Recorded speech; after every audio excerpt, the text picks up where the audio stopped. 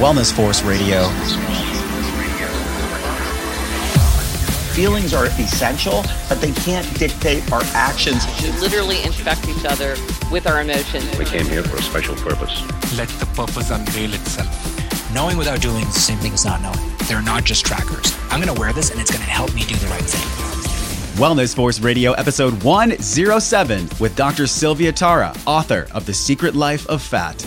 In a way, fat is fighting to come back onto us. Fat can even divert blood supply to itself. So when you're losing fat, you're actually remodeling your body, you're remodeling tissues, and that is not an easy process. And in some way, we're kind of still in this vein of we'll do anything to lose our fat. And we spend $60 billion a year fighting fat, which is more than Homeland Security has spent fighting the war on terror for the last few years. And that's an astounding number. That's how much we hate our fat. Women partition more nutrients into fat compared to men. Women preferentially use fat for energy in times of need. So if we're energy depleted, like after sleep or during a really strong bout of exercise, women's body will actually reach for fat for energy, which you think would be this great thing. And during that time, it is a great thing. We're burning off some fat. You know, the issue is for all the other hours of the day, women are storing fat back into fat tissue at 2 to 3 times a higher rate than men are. The good news is that the more you implement a plan, the longer you're on it, it turns into habit and it's not stress anymore. What's up, my friend? It's Josh Trent, and welcome back to another episode. This is your weekly access to global experts in all things wellness, behavior change, and new technologies. In this podcast together, we'll discover the connections between our emotions and healthy habits to live life well and enjoy the process. This podcast is brought to you by Perfect Supplements, a company who actually walks the talk with their values of pesticide-free, non-GMO, real food supplements that fuel us for the wellness journey. Save money, support the show, get more wellness in the process. Head over to perfectsupplements.com/wellness force. Enter code wellness force to save 10% off your entire order. With over $60 billion every year spent on fat loss in the United States, what is the real truth around how we can control our physiology and let go of the weight that holds us back from living the life of wellness we deserve? If these are the kind of questions or narrative that runs in your mind, today is going to hit you like a ton of bricks on the show, because we're bringing one of the most authentic, scientific, and trusted minds in the wellness space, Dr. Sylvia Tara, to talk about her decades of research to give us more clarity and to cut to the fat of what are the real issues surrounding weight loss versus letting go of old weight. This episode hit a really emotional button for me because as I've grown Wellness Force to then produce a second show in the fitness industry, while at the same time helping clients that I work with virtually as a coach let go of their weight, the reality is that I'm human as well. And in my process of letting go of weight, it's been unique to me and at times challenging. I talk about this on the show, so stick around towards the midpoint and at least make sure you're in a headspace where you can take a deep breath and keep an open mind during this conversation, because some of the topics we're going to discuss today may trigger you, they may frustrate you at certain points of the interview, but I promise if you keep an open mind, you're in for one of the most down-to-earth conversations around letting go of weight so you can understand this secret life of fat, how fat operates on our body, because this is not a diet book. This is what I love so much about this conversation. I want to preface our time together today for you and I by saying there's going to be a lot of education in the interview, so you may want to take some notes or set a bookmark to listen to this again because, well, everything's going to be on our show notes page over at wellnessforce.com/let go. We'll have detailed show notes there, so click on your artwork at any point during the conversation. All right, today's show, we're diving into some incredible topics, like the difference between weight loss, lean body mass, and fat loss. We'll talk about the analogy of money and fat, the corollary of how blood glucose is cash, glycogen is a checking account, and fat is a certificate of deposit. Why you need more than just hope to let go of old weight. How we can increase our adiponectin stores so we have less mesentery fat, and it's okay to have subcutaneous fat. Really interesting research on why women store more fat than men and how you can circumvent that. We'll talk about body shaming and perception, why all these skinny rail people that are on the covers of Gucci magazines are actually planting subconscious seeds that make people fail. Because at the end of the day, fat is an acronym. It's food, it's activity, but it's also training our brains. You'll get some tactical steps you can take through overcoming willpower depletion by applying what Dr. Tara calls temptation bundling. And when letting go of old weight, she'll discuss how forgiveness on this wellness path is just as powerful as the plan itself. Bear with the audio in a few sections of the show and in our 7 for 7 round, as this was such a thought-provoking conversation, but we had a little bit of an issue with Skype, so sorry about that, my friend. It flickered a little bit. Just hang in there. The interview gets really, really good. And especially when we learn about Dr. Tara's definition of wellness and how she learned to love her fat, to let it go. Let's step into this thought-provoking conversation with Dr. Sylvia Tara. Dr. Sylvia Tara holds a PhD in biochemistry from the University of California, San Diego, and an MBA from the Wharton School of the University of Pennsylvania. She was a healthcare management consultant with some of the world's leading brands and previously worked for the largest biotechnology companies on the globe. After an extended battle with fat, Dr. Tara became fascinated with its resiliency and embarked on a mission to better understand it. Her book is the culmination of years of research and interviews with physicians, patients, and leading scientists. The Secret Life of Fat will forever change how you think about this misunderstood organ.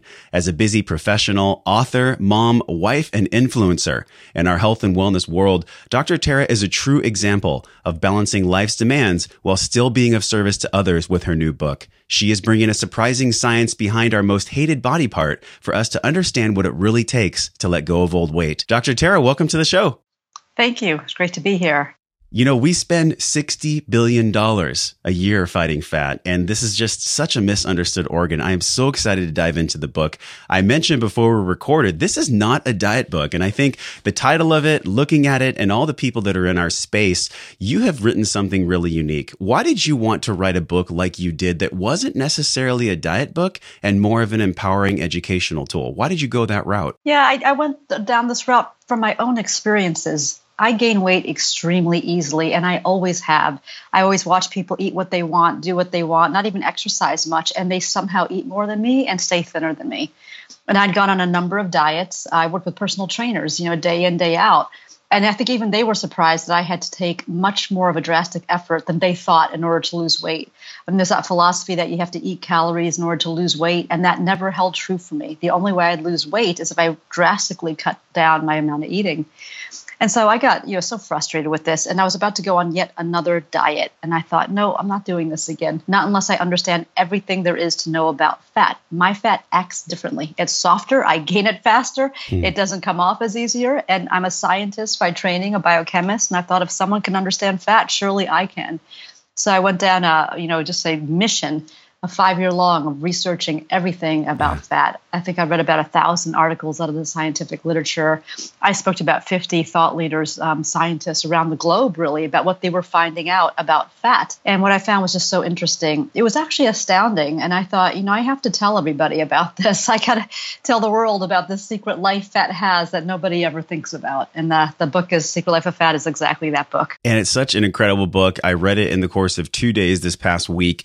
And it's this endocrine organ that's not just made of fat. I want to dive really deep into your chapters. And obviously, it's such a great book. We're just going to hit the tip of the iceberg today. But Barbara Walters is mentioned in your book. I thought this was a powerful way to start the show. She interviewed Newt Gingrich, one of the most fascinating people of 1995. She asked him, what do you least like about yourself? And after a really suspenseful pause, he said, I'm most embarrassed about my weight. And then 2 decades later, she's interviewing Oprah to a similar question. Before I leave this earth, I won't be satisfied until blank.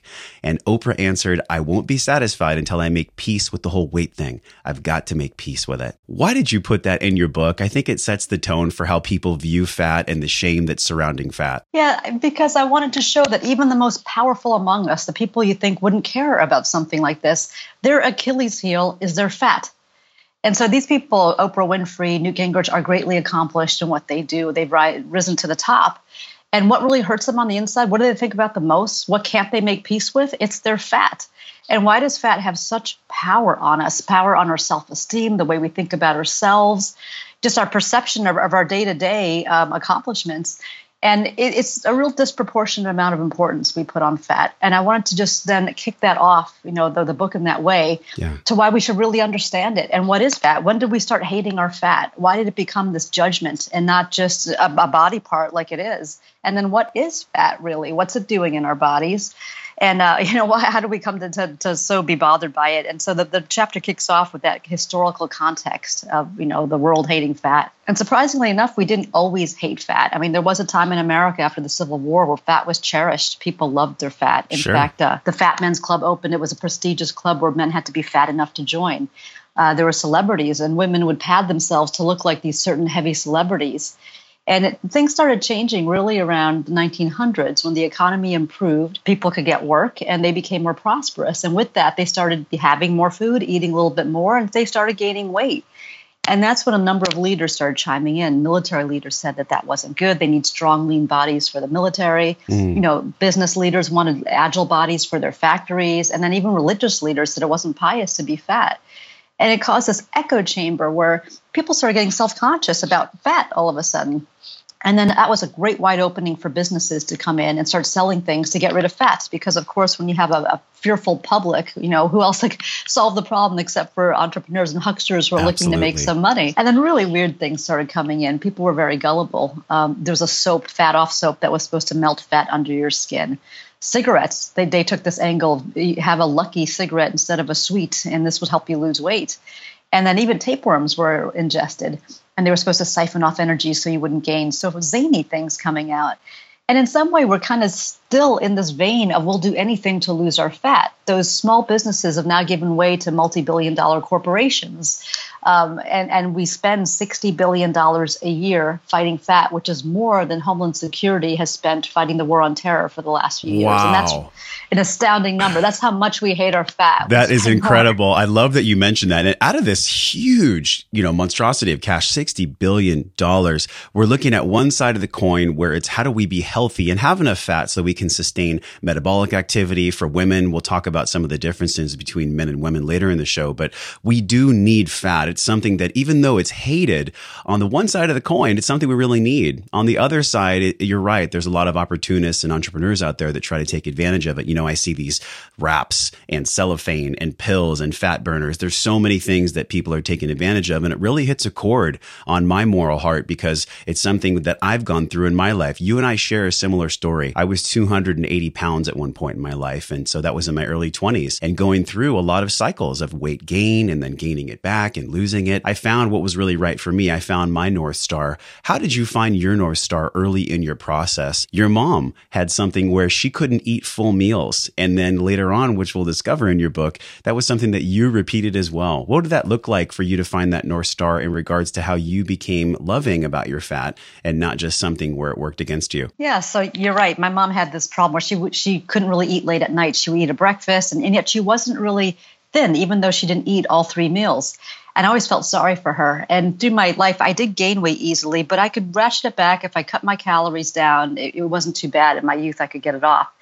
After having 2 kids, after launching a career and being really busy and aging, certainly I'm middle-aged now, and all those old tricks didn't work that well anymore. And that's what I had to come to terms with. And then everyone's trying to sell a diet. Like I said, I don't think we're out of this realm where we have, opportunists out of the way. Easy diet books, follow these simple rules. You'll lose 10 pounds in 2 weeks. We're still in that vein. And that's what The Secret Life of Fat is, to understand what is fat. Stop getting out of these siren songs where you're trying to follow and find something easy. Yeah. And so I had gone on a number of these diets. Sometimes I could even gain weight on a diet, if it wasn't quite right for me, because I can't eat as much as what some of these thought leaders or these diet gurus are advertising.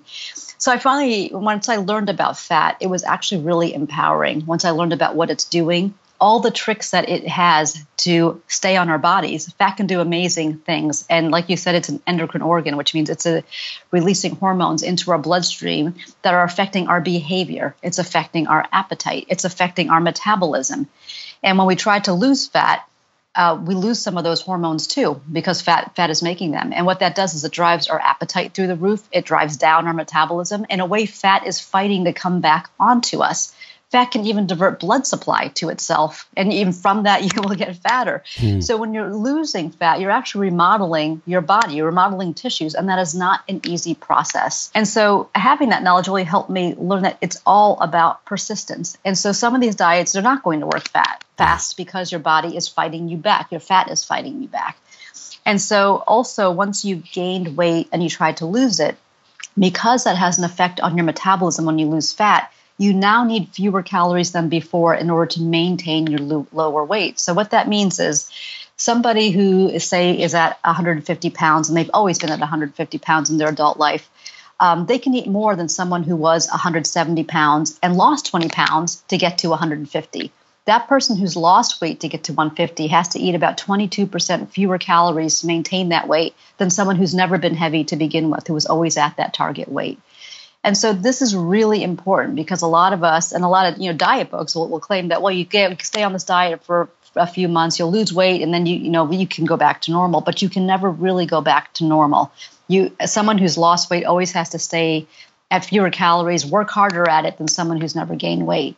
So persistence is key. Don't pick a diet just for 6 months. Pick one for forever, because that effect that I just mentioned, the lowering of metabolism, it might be permanent. It's been studied for up to 6 years, and they found that it lasts for some people for that long. But then I've spoken to people who, for even longer, they're having that same effect. They can't eat as much as they did, as compared to other people who are at that weight naturally. So pick something that works.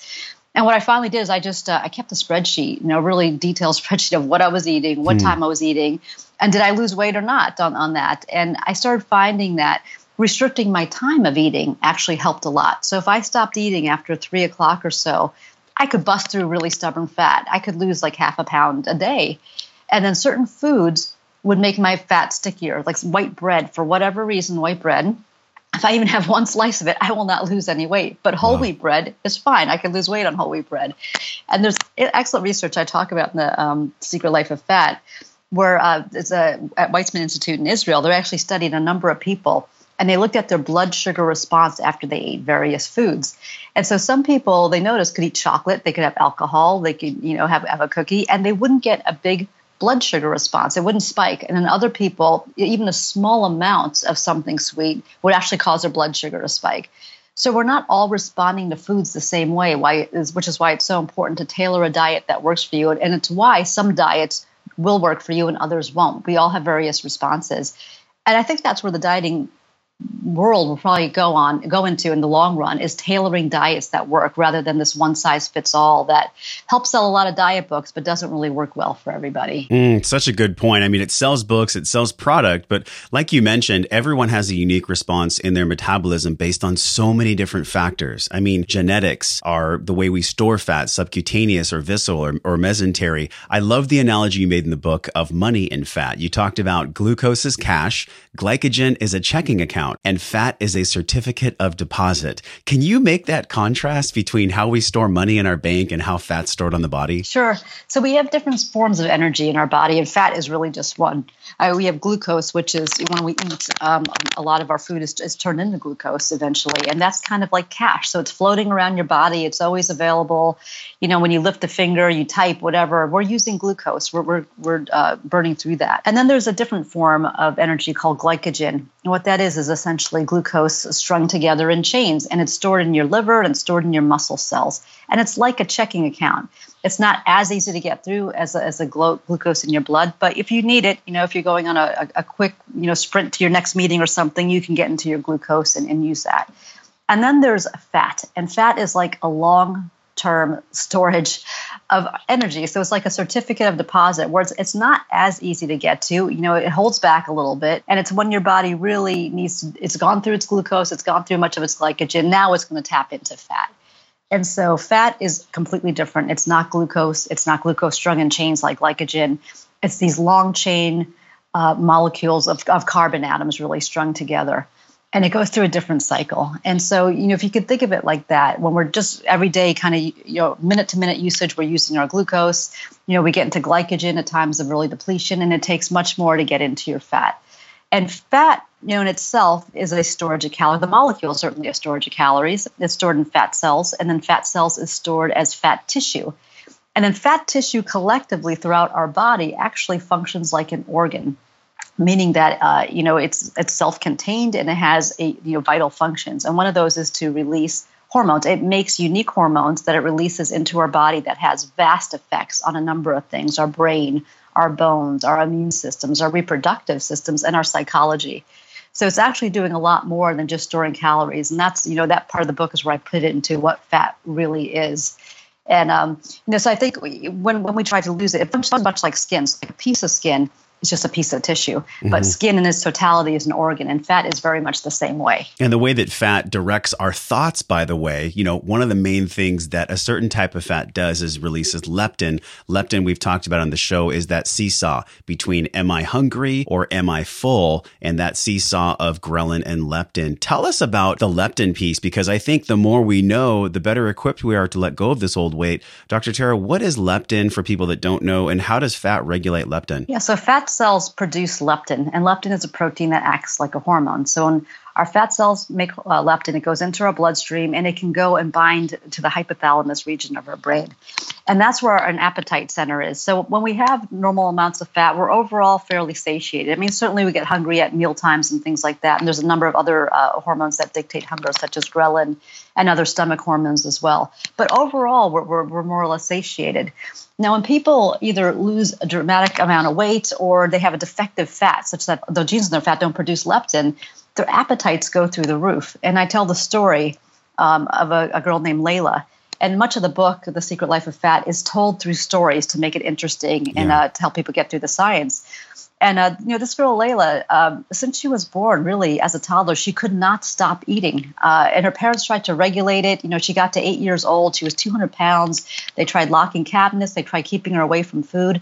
Nothing would work. She would dig through the trash to eat food. That's right. She would look for food anywhere. She broke into a locked freezer to eat raw frozen fish at one point, and just a pathological drive to eat. And she'd seen a number of nutritionists, doctors. I mean, she got blamed for it. Her parents got blamed.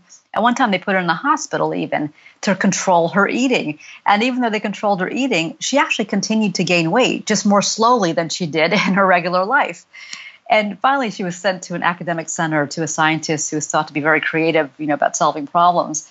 And he finally did some tests on her, and then they noticed she had a defect in the gene for leptin. So she wasn't making functional leptin. She had defective fat, essentially. And so she never got a signal. That leptin that goes to your blood and goes to your brain wasn't happening. She never got the signal to stop eating. Her body thought she had no fat, and it drove her to eat constantly. And so that, eventually she was able to get leptin, that was made and have it injected, and dramatic results. I mean, really very quickly she started losing weight. She's since gone on to have a perfectly normal life. She looks normal. She's got a career, getting ready to be married. And so it just shows the power of our fat. It's not just sitting there storing calories. It's producing, vital substances our body needs. You can see the power it has on our brains when we don't have enough. And that same effect, when we lose weight, we actually get the same effect. Not quite like Layla. We're not pathological. But fMRI analysis shows that when they look at brain activity of people who've lost 10% of their weight or more, they are more responsive to food. So when they're showed pictures of food, the reward centers in the brain, they light up. They're more excited by food than someone who's not lost weight so far.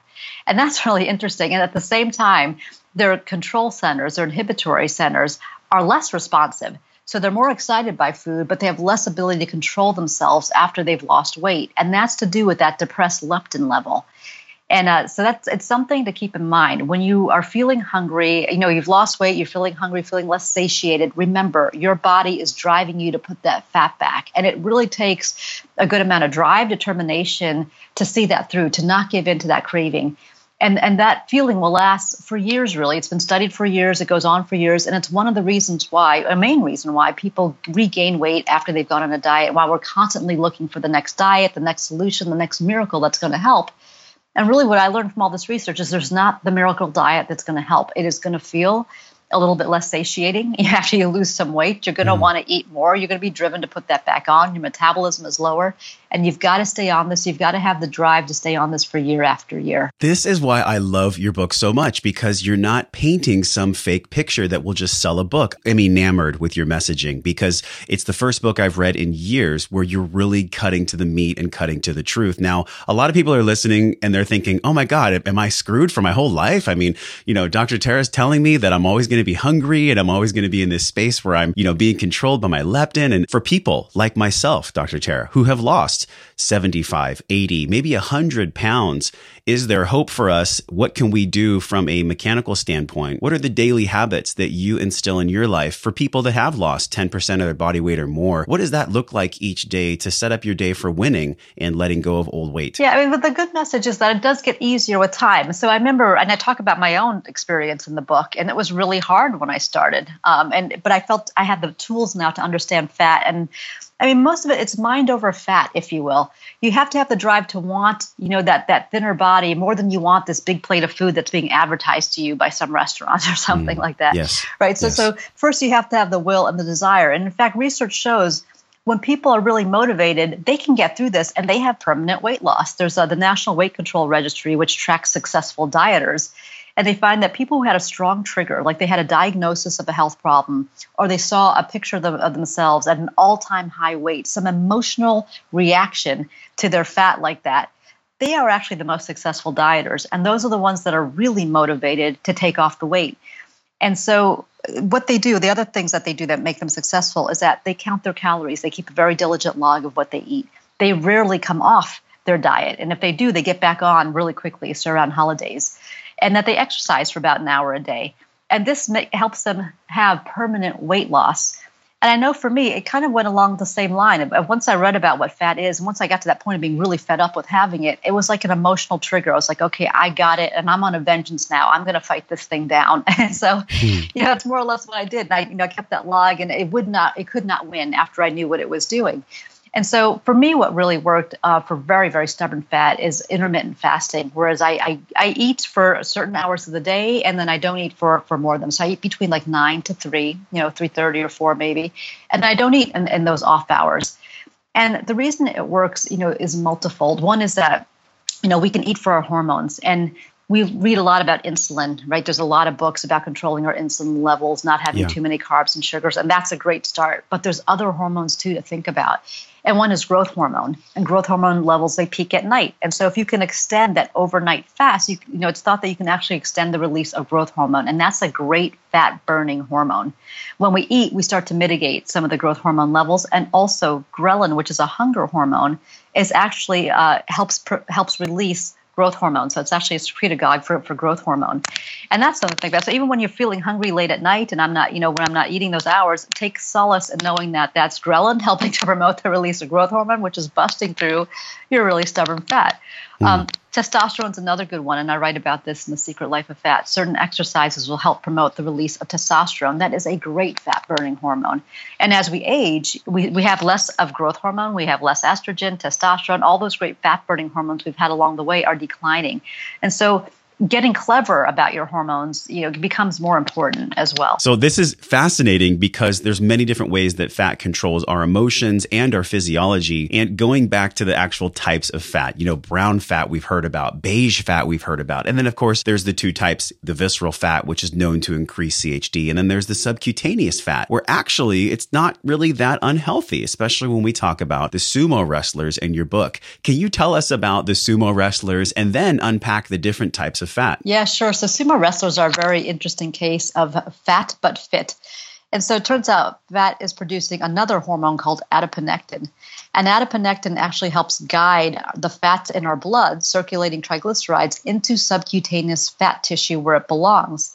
And so I'll say a little bit about the different types of fat because this is important to the story, is that we have, subcutaneous fat, which is that fat that's right underneath our skin. And that's a healthy deposit of fat. That's where fat should be when we have it. Now, like I said, fat cells produce another hormone called adiponectin, and adiponectin helps guide triglycerides out of the blood into subcutaneous fat. It also helps reduce visceral fat. And so exercise helps promote the release of adiponectin from fat cells.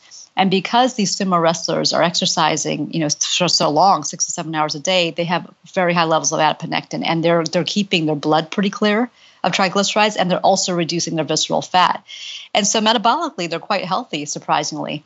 When they come off their diet. So when they retire and they start eating, processed foods and they don't exercise much, they quickly become metabolically unhealthy. And that's when they have a lot of their health issues. What are they eating when they train? Yeah, so they're eating, some fried food, tempura, things like that. They'll have like one gigantic meal they'll eat in the middle of the day to try to, to pack on the weight. And then they take a big nap, right? That's it. That's a nap. And so they're having about 5,000 to 7,000 calories a day. They take a nap, but then they exercise an awful lot. Okay. And so it is healthier food. It's not as much processed food. It's not junk food. So, it's a lot of, fish stew, it's noodles, things like that, but they're just eating huge amounts of it. I know what someone's thinking. They're thinking, how can I release more adiponectin? How do we do this? Because that's what's going to store the subcutaneous fat versus the visceral fat, right? Visceral fat we don't want. That's what's going to give us more health complications. How do we eat and how do we live so that we release more adiponectin? So exercise is a good way to do it. So 20 miles of jogging per week, one studies show releases more adiponectin, and that sounds like a high number, but that gets to about 3 miles a day. Doing high intensity interval training 3 times a week is known to decrease visceral fat as well. And so that's a high intensity. You probably have covered this on your show, but it's where you do like a very high intense exercise for about 20 seconds, about 10 seconds of rest, and you do this for 8 cycles or so. Yeah. And I use it, and I agree, it busts through stubborn fat like crazy. And so that's a really good one. Now, you do that fasted just for your particular lifestyle. You do a fasted HIIT session during the day, correct? That's right. And I've learned that really, if you have a plateau, whenever I've plateaued, that has always worked to take it right down. And so, like I said, I do intermittent fasting, so I don't eat after 3 o'clock or so. And then I'll exercise, sometime in the night. And then I actually get quite tired after I do this, and I go right to bed, so it doesn't provoke that urge to eat. Also, if I do HIIT or exercise early in the day, I notice I'm hungry all day. So exercising at night for me is a great way. You go into bed soon afterward, and then you don't have those cravings to eat anymore. That is a great point, because you're unique in the way that you have your physical habits, just like you have your eating habits. And I think all of us are on this journey to figure out how we're going to live life well. And so with obese people, eating significantly less, a lot of studies show that people don't eat a lot of food when they're obese. It's that their body is set up so that they're insulin resistant. So even if they are eating 1,200 calories, there's actually a few stories in your book where people are eating, very few calories, but the weight's not coming off. Why is that? Can you unpack one of those stories that you wrote about in your book? Yeah, there's all kinds of ways we get fat. And that's another part of this book. The whole middle section's about, people think it's sloth and gluttony, but there's not. Actually, genetics plays a huge role in how we store fat. Our age does. Like I said, we have our fat-busting hormones decline with age. Gender, women are predisposed. They have biochemical pathways that preferentially pack fat compared to men. And then even viruses and bacteria have a role in how much fat we store. And so depending on these reasons of why you're getting fat, you could actually be eating not that many calories and storing more fat. And of course, you hear this from women all the time, that they eat a fraction of what their husbands or, men in their lives eat, and yet they're fatter. And women, to tell that story, a little bit more detail, we are predisposed to pack on fat. So there's something called nutrient partitioning, where some part of the nutrition we eat gets partitioned into fat versus muscle versus bone versus other areas. Women partition more nutrients into fat compared to men. So again, if you think of it like money, it's like a 401k. There's some part of what we're taking in that's going into this 401k plan, call it fat, right? And women are storing more of their nutrition into this 401k compared to men. So, with whatever's left is what the rest of your body has to deal with. The other thing is that women preferentially use fat for energy in times of need. So if we're energy depleted, like after sleep or during a really strong bout of exercise, women's body will actually reach for fat for energy, which you think would be this great thing. And during that time, it is a great thing. We're burning off some fat. The issue is for all the other hours of the day, women are storing fat back into fat tissue at 2 to 3 times a higher rate than men are. So our bodies are very efficient with fat. And then not only that, but after we do, say, a strong bout of exercise, we have a higher spike in ghrelin, which is a hormone that comes from our stomach that's associated with hunger. And so we tend to compensate more after exercise than men do. And even after we eat, after that bout of exercise, our ghrelin levels remain 25% higher than men. So we have a longer term reaction to exercise than men do. And so The one good side of all of this is that, women tend to be metabolically more healthy than men. We put more into subcutaneous fat than men do. And so because we're so efficient at storing fat, we have less of it circulating around in our bloodstream. We have less of it actually going to visceral fat for most of our lives. Men tend to have more visceral fat, more heart disease, more of those metabolic issues. So although we have more fat, in a way, like I said before, if you put it in your subcutaneous deposits, you're actually healthier. And there's even genes that have been discovered now, in men and women, and one in men called IRS1, where if men have a certain variant of this gene, they're actually heavier, but they're healthier because they have more subcutaneous fat.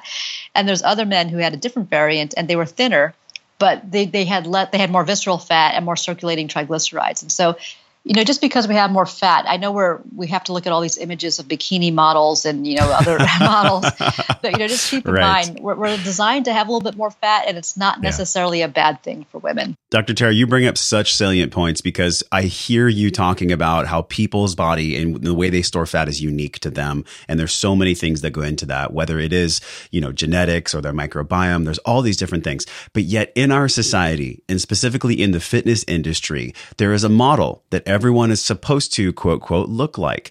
And it's just absolutely not true. You talk about realistic lifestyle solutions in your book and understanding that, hey, it's okay that you don't look the way that society is wanting you to look because everyone is unique. And I want to circle back to when you talked about how women have more ghrelin after their workouts. Women are hungrier after they work out. And I think I've heard that when I used to train clients in the gym. A lot of this is around mindset as well, because if we're feeling stressed or uncertain, there's a beautiful quote in your book that I love that applies to both women and men. You wrote, if we feel uncertainty in our daily lives, whether over a medical test, job offer, family situation, the lingering doubt depletes our willpower. Starting a weight management plan during uncertainty makes it difficult to persevere. It's possible to ease the stress if you can before starting a serious attempt to change your lifestyle, then do so. Successful weight management requires the ability to take challenges in stride and maintain your diet and exercise plan. So knowing this quote is absolutely true, how do we mitigate stress? How do we set ourselves up for success, whether we're a man or a woman, and step into this mental commitment of letting go of this weight? Yeah, and I have a whole chapter just on the psychology of losing weight, because in the end, that's one of the biggest tools we have to really fight. I wish that in all my research, I discovered some magical thing that we could take or eat or do that was going to melt everything. And I think there are things on the horizon that look good, but they're years away. So right now, what we do have, we have exercise, we have what we eat, and we have our mental willpower. And you can think of it with this acronym of FAT. It's food, it's activity, and it's training your brain to stay on this for a long time, whatever plan you pick. And it has to be a plan that works for you in multiple ways. Your body responds to it. And actually, psychologically, you can deal with it. I know there's some foods I can't live without. All these diets out there talking about having no sugar at all, I won't stay on it because I really like sugar. So pick a plan that works for you. Keto's not for everyone. Absolutely. It's not for everyone. I've been on it. It works, but I tend to come off because I want something. Yeah. I'm a craving for something. And then for your lifestyle, I've been on plans where it's 5 to 7 meals a day. You exercise for 2 hours. That also works, but my lifestyle doesn't accommodate that. Mm-hmm. So pick something working for you for your biology, psychology, and socially. And then really, you have to get into the mindset. And again, going back to that research that shows when people have a really strong trigger, that forces them to want to take their weight loss seriously, they're able to get through anything. They're able to get through the stress. They're able to get through the feeling of deprivation. So there are better times versus worse times to start a diet. And, research shows when people have a lot of stress, their willpower is depleted. And so, during like a time of recession, say sales of candy go way up, people just don't feel like taking on more stress. And a diet it's stressful because you're having to watch yourself every day. The good news is that the more you implement a plan, the longer you're on it, it turns into habit and it's not stress anymore. Yeah. So they did one experiment where they had people, they paid them to go to the gym 8 times a month. And another group, and after this period was over, I think it was about a month, then they didn't pay anyone after that period anymore. And they noticed that people who had gone regularly actually tended to go more frequently to the gym afterward compared to those who didn't. And so it turned into habit for them. And so just remember that, you can get through this. It turns into habit. I know my diet seemed very, very restrictive to people, very harsh to people. But the more I did it, I don't even think about it anymore. I don't even think about eating after 3 o'clock or 4 o'clock. It's just become second nature to me. So that's the good news. And there's other tricks I talk about, like temptation bundling, where if there's something you don't want to do, like go to the gym, there was another study where they had people bring juicy audio novels to the gym, and people who could have that only at the gym tended to go to the gym more often than those who were able to read their novels or listen to their novels any other time.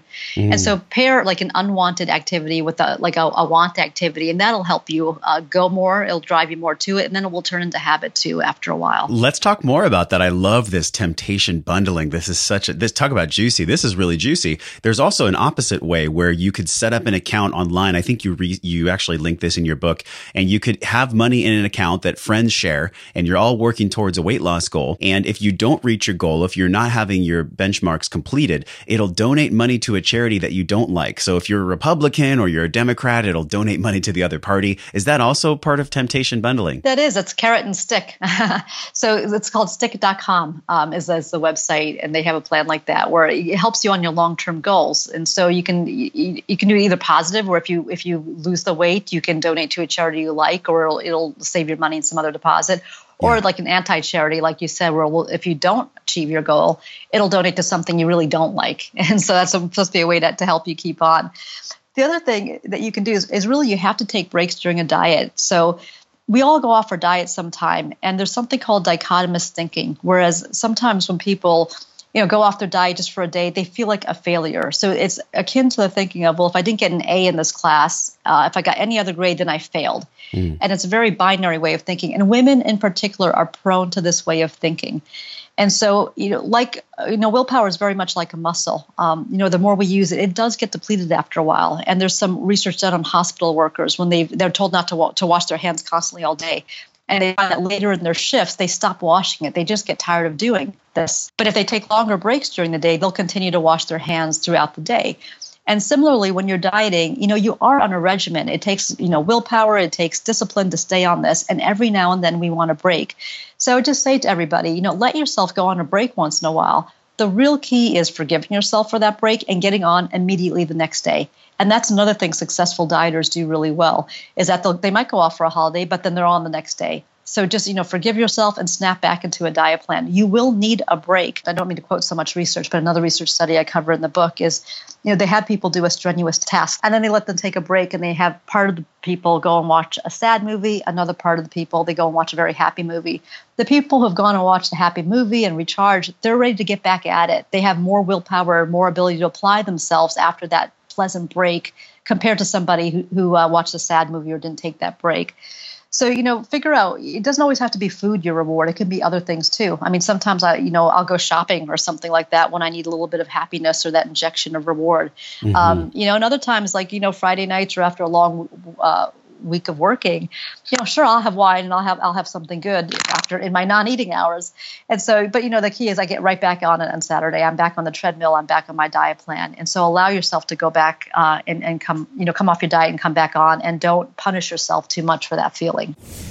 It is no surprise if we're on point in taking care of our emotional health, it makes it so much easier to let go of old weight and have more energy throughout the day. But believe me when I say it's hard to treat other people well and think good thoughts if we're walking around hangry. One of the best ways to support our body's energy systems and help cure that satiety and satiation, aka hangry, is to add in collagen to your waters, shakes, and foods. Over the past year, I've been using powdered collagen from Perfect Supplements in my morning coffees, waters, and post-workout shakes to get some organic proteins I can feel good about eating.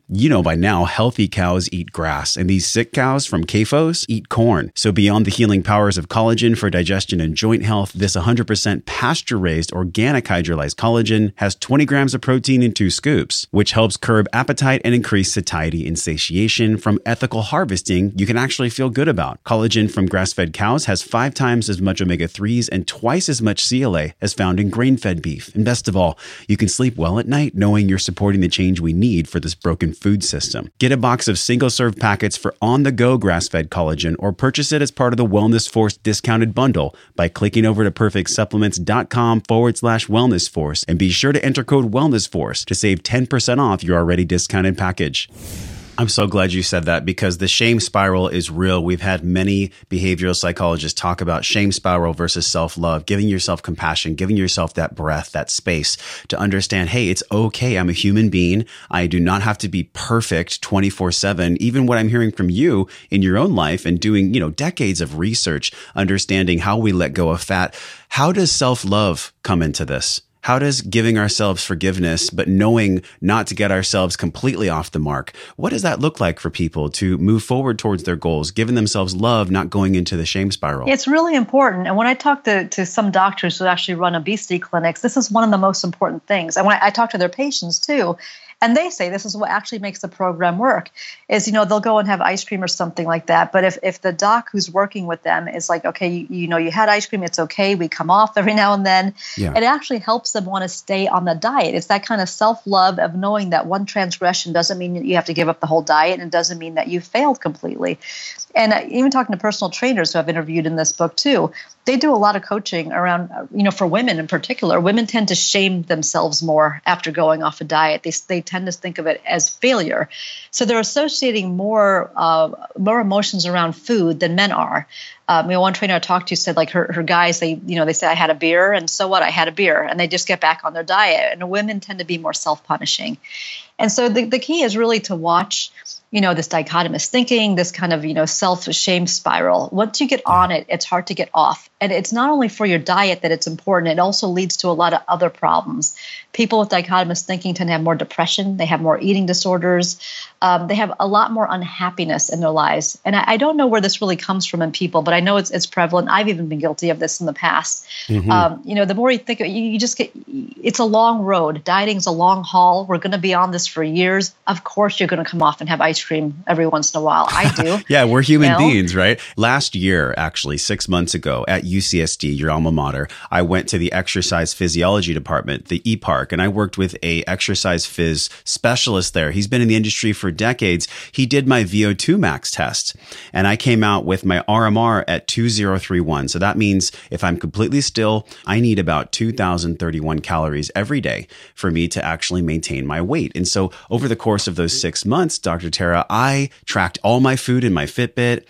I tracked everything I was doing as far as exercise and calories out, so that almost every single day I was between 750 and 1,000 calories in deficit. But yet the scale and the fat did not move.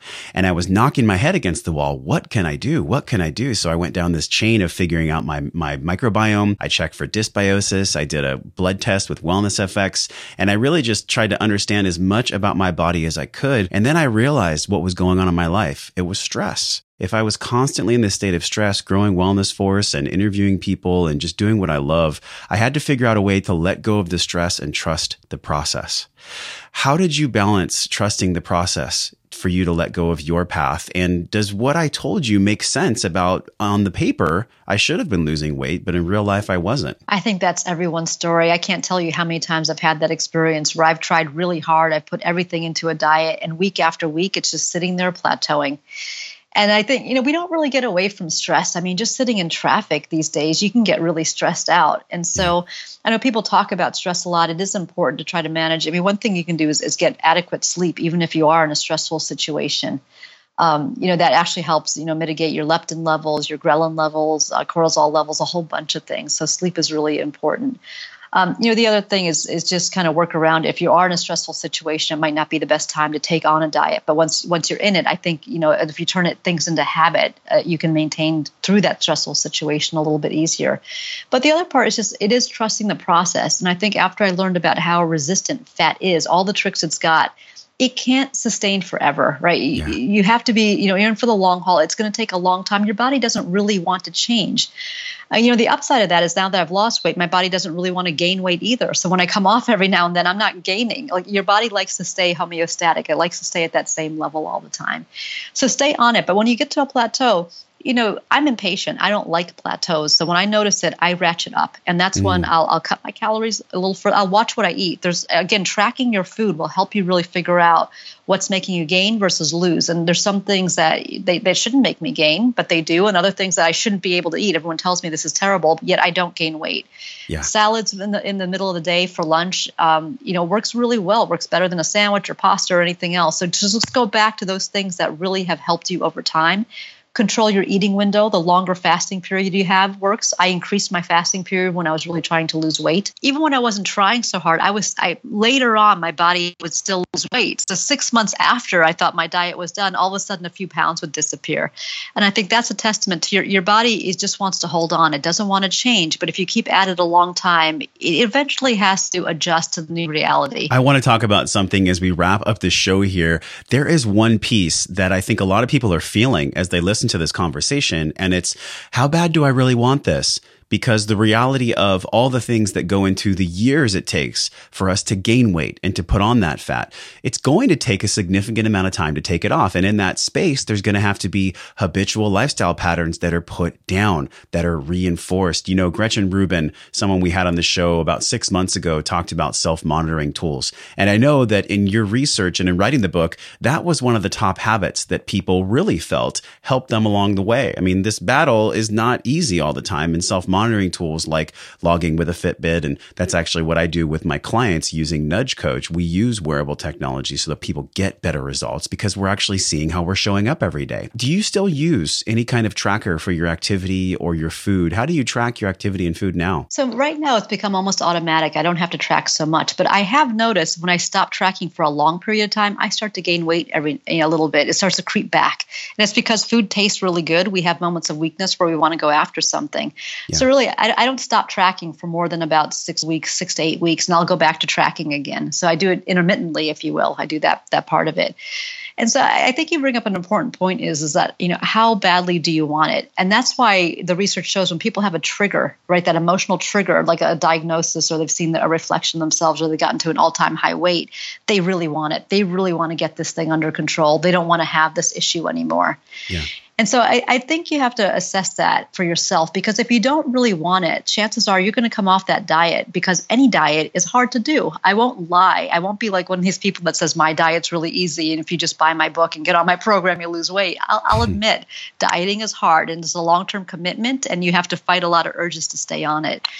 So, make that decision for yourself. Another thing you can do is that, you can be fit but fat. I talk about this. If you don't want to lose a lot of weight, just work at trying to get it out of your visceral area. And again, I think not eating at night, doing exercise, right, that'll help deplete it out of your visceral area. But you really have to monitor that. And that's hard to do too. I mean, that takes computer imaging to monitor. But, you can't get that test for yourself to see if you're successful in that way.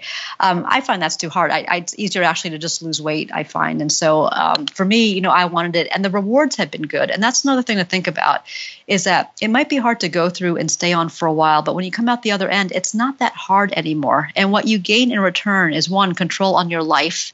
This thing that you thought you couldn't control was out of control. It just made you sad and depressed all the time. It's now completely under control. And that's a great feeling.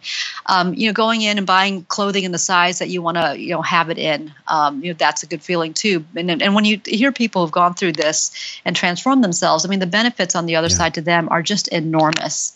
And so it's worth going through, but go through it at a time that's right for you, and know that it's going to take a really long-term commitment and effort. But if you do, it becomes easier with time, and that's the most important thing. After 6 to 8 weeks, it'll start to become a little bit automatic, and you'll start to see some rewards.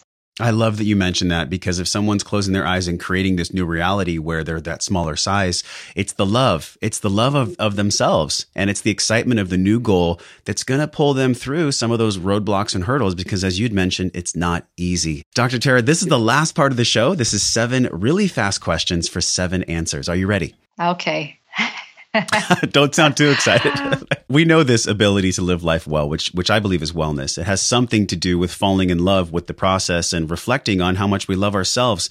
How have you fallen in love with your own wellness and these habits that you've fortified in the past 10 years? Well, I think I've fallen in love with just knowing that they're easy to do now, that I'm completely in control of the time I eat, how much I eat. I'm in love with the awareness now that I have of what's in food and what works and what doesn't. So I think I'm just in love really with being in control of how I look and my health and what I'm eating. What's been the most shocking or surprising piece of research you came across when you were writing your book?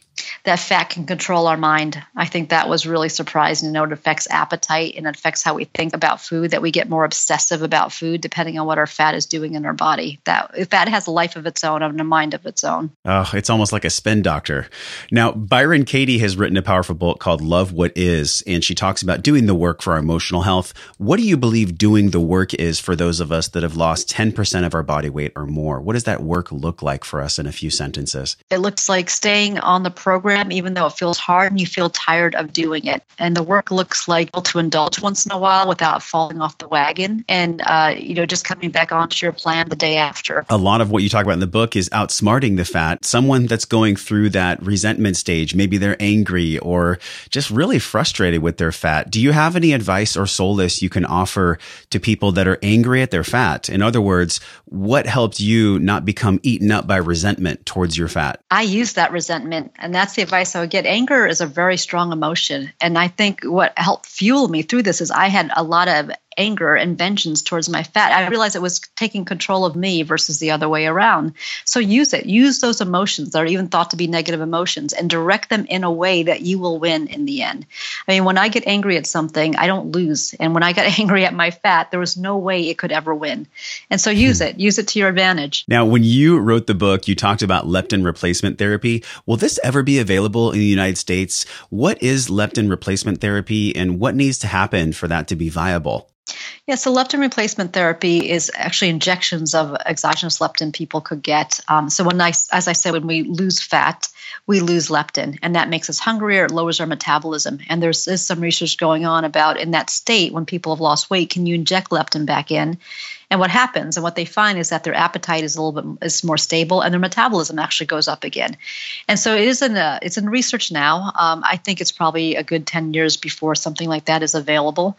But it is one of the most promising treatments out there, I think, for people to help them maintain a weight loss. So you definitely don't recommend that people take any leptin over the counter if they just want to have that more full signal in their system? I don't know that it works. Does it work if you actually ingest it through your stomach? I don't know that a protein like that could last through stomach acids, et cetera. I think it's more of an injected type of drug that it would have to be. And it would have to go through years of trials and approvals before it came out. But I think to me, that sounded like one of the most hopeful approaches out there. Okay. So if someone's trying to sell you, for the audience member listening, if someone's trying to sell you leptin, let's not go there. How important is friends when we look at social groups and environment with parents? Is that something that can make or break a plan?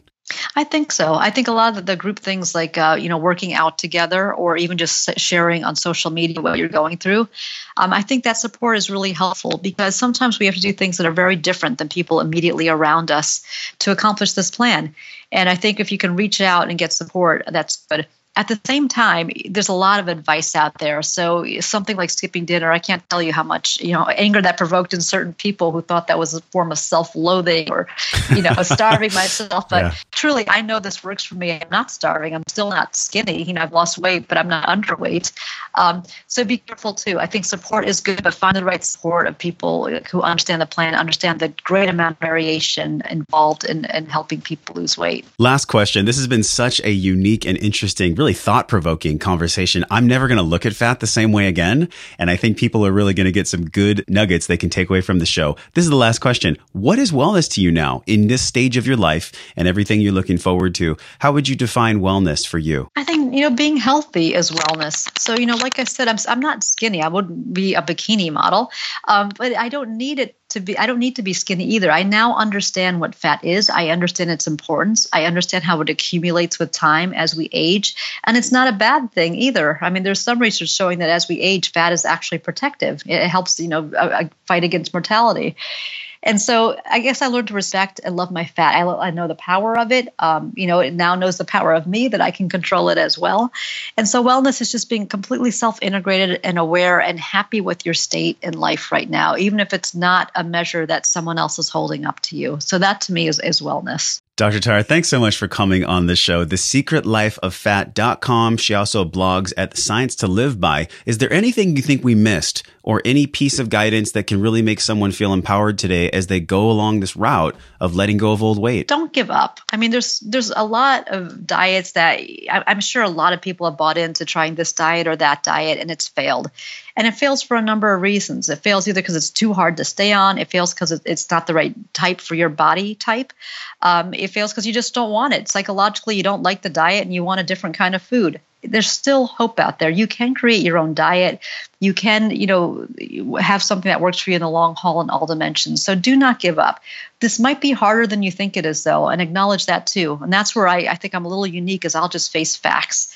And again, it's my scientific, background. I'll be able to just face facts and take it on. So, it might require more drastic measures than what someone thinks. It doesn't mean you can't do it. You absolutely can do it. And when you do, and you come out the other side, you'll be happier and feeling more in control at the end. What I've loved most about our conversation today is you combine real science and data with what actually your experience was, giving people hope and empowerment rather than just selling books based on facts and figures and excited emotions. So thank you so much for what you do in this wellness industry, and we really appreciate you spending time with us. Great. Thank you. It was terrific to be here. Hey, my friend, thank you for hanging out and growing with me on today's show. Remember to hit subscribe and share this podcast with someone you care about that gets to hear this message. And if today's guest sparks something in you, leave us a 5-star review on iTunes for the podcast by just quickly tapping on your show artwork on your iPhone. Hit the link in purple that says review this podcast. It helps the show reach more conscious people like yourself and attracts world-class guests. So let them hear your voice. For all the downloads, videos, links, giveaways, and free resources mentioned on the episode that support you to live life well, go to wellnessforce.com/radio. And while you're at my house on the web, join the free Wellness Force newsletter on that page, because I want to send you 4 free guides around staying healthy with your training and your travel. And if you're ready to take inspired action, don't let this conversation stop here. Join a group of people who care about what you do over at the Wellness Force Community Facebook page. Just search Wellness Force Community on Facebook. This is where we talk about the things that really matter. We share our wins, inspirations, and our struggles, and so much more. Tap the show artwork on your iPhone, hit the purple link that says join the Facebook group, and I will welcome you at the door. Okay, now you get to go out into your world and create impact for the people you care about and be a positive force of wellness in their lives. So until I see you again real soon next week, I'm wishing you love and wellness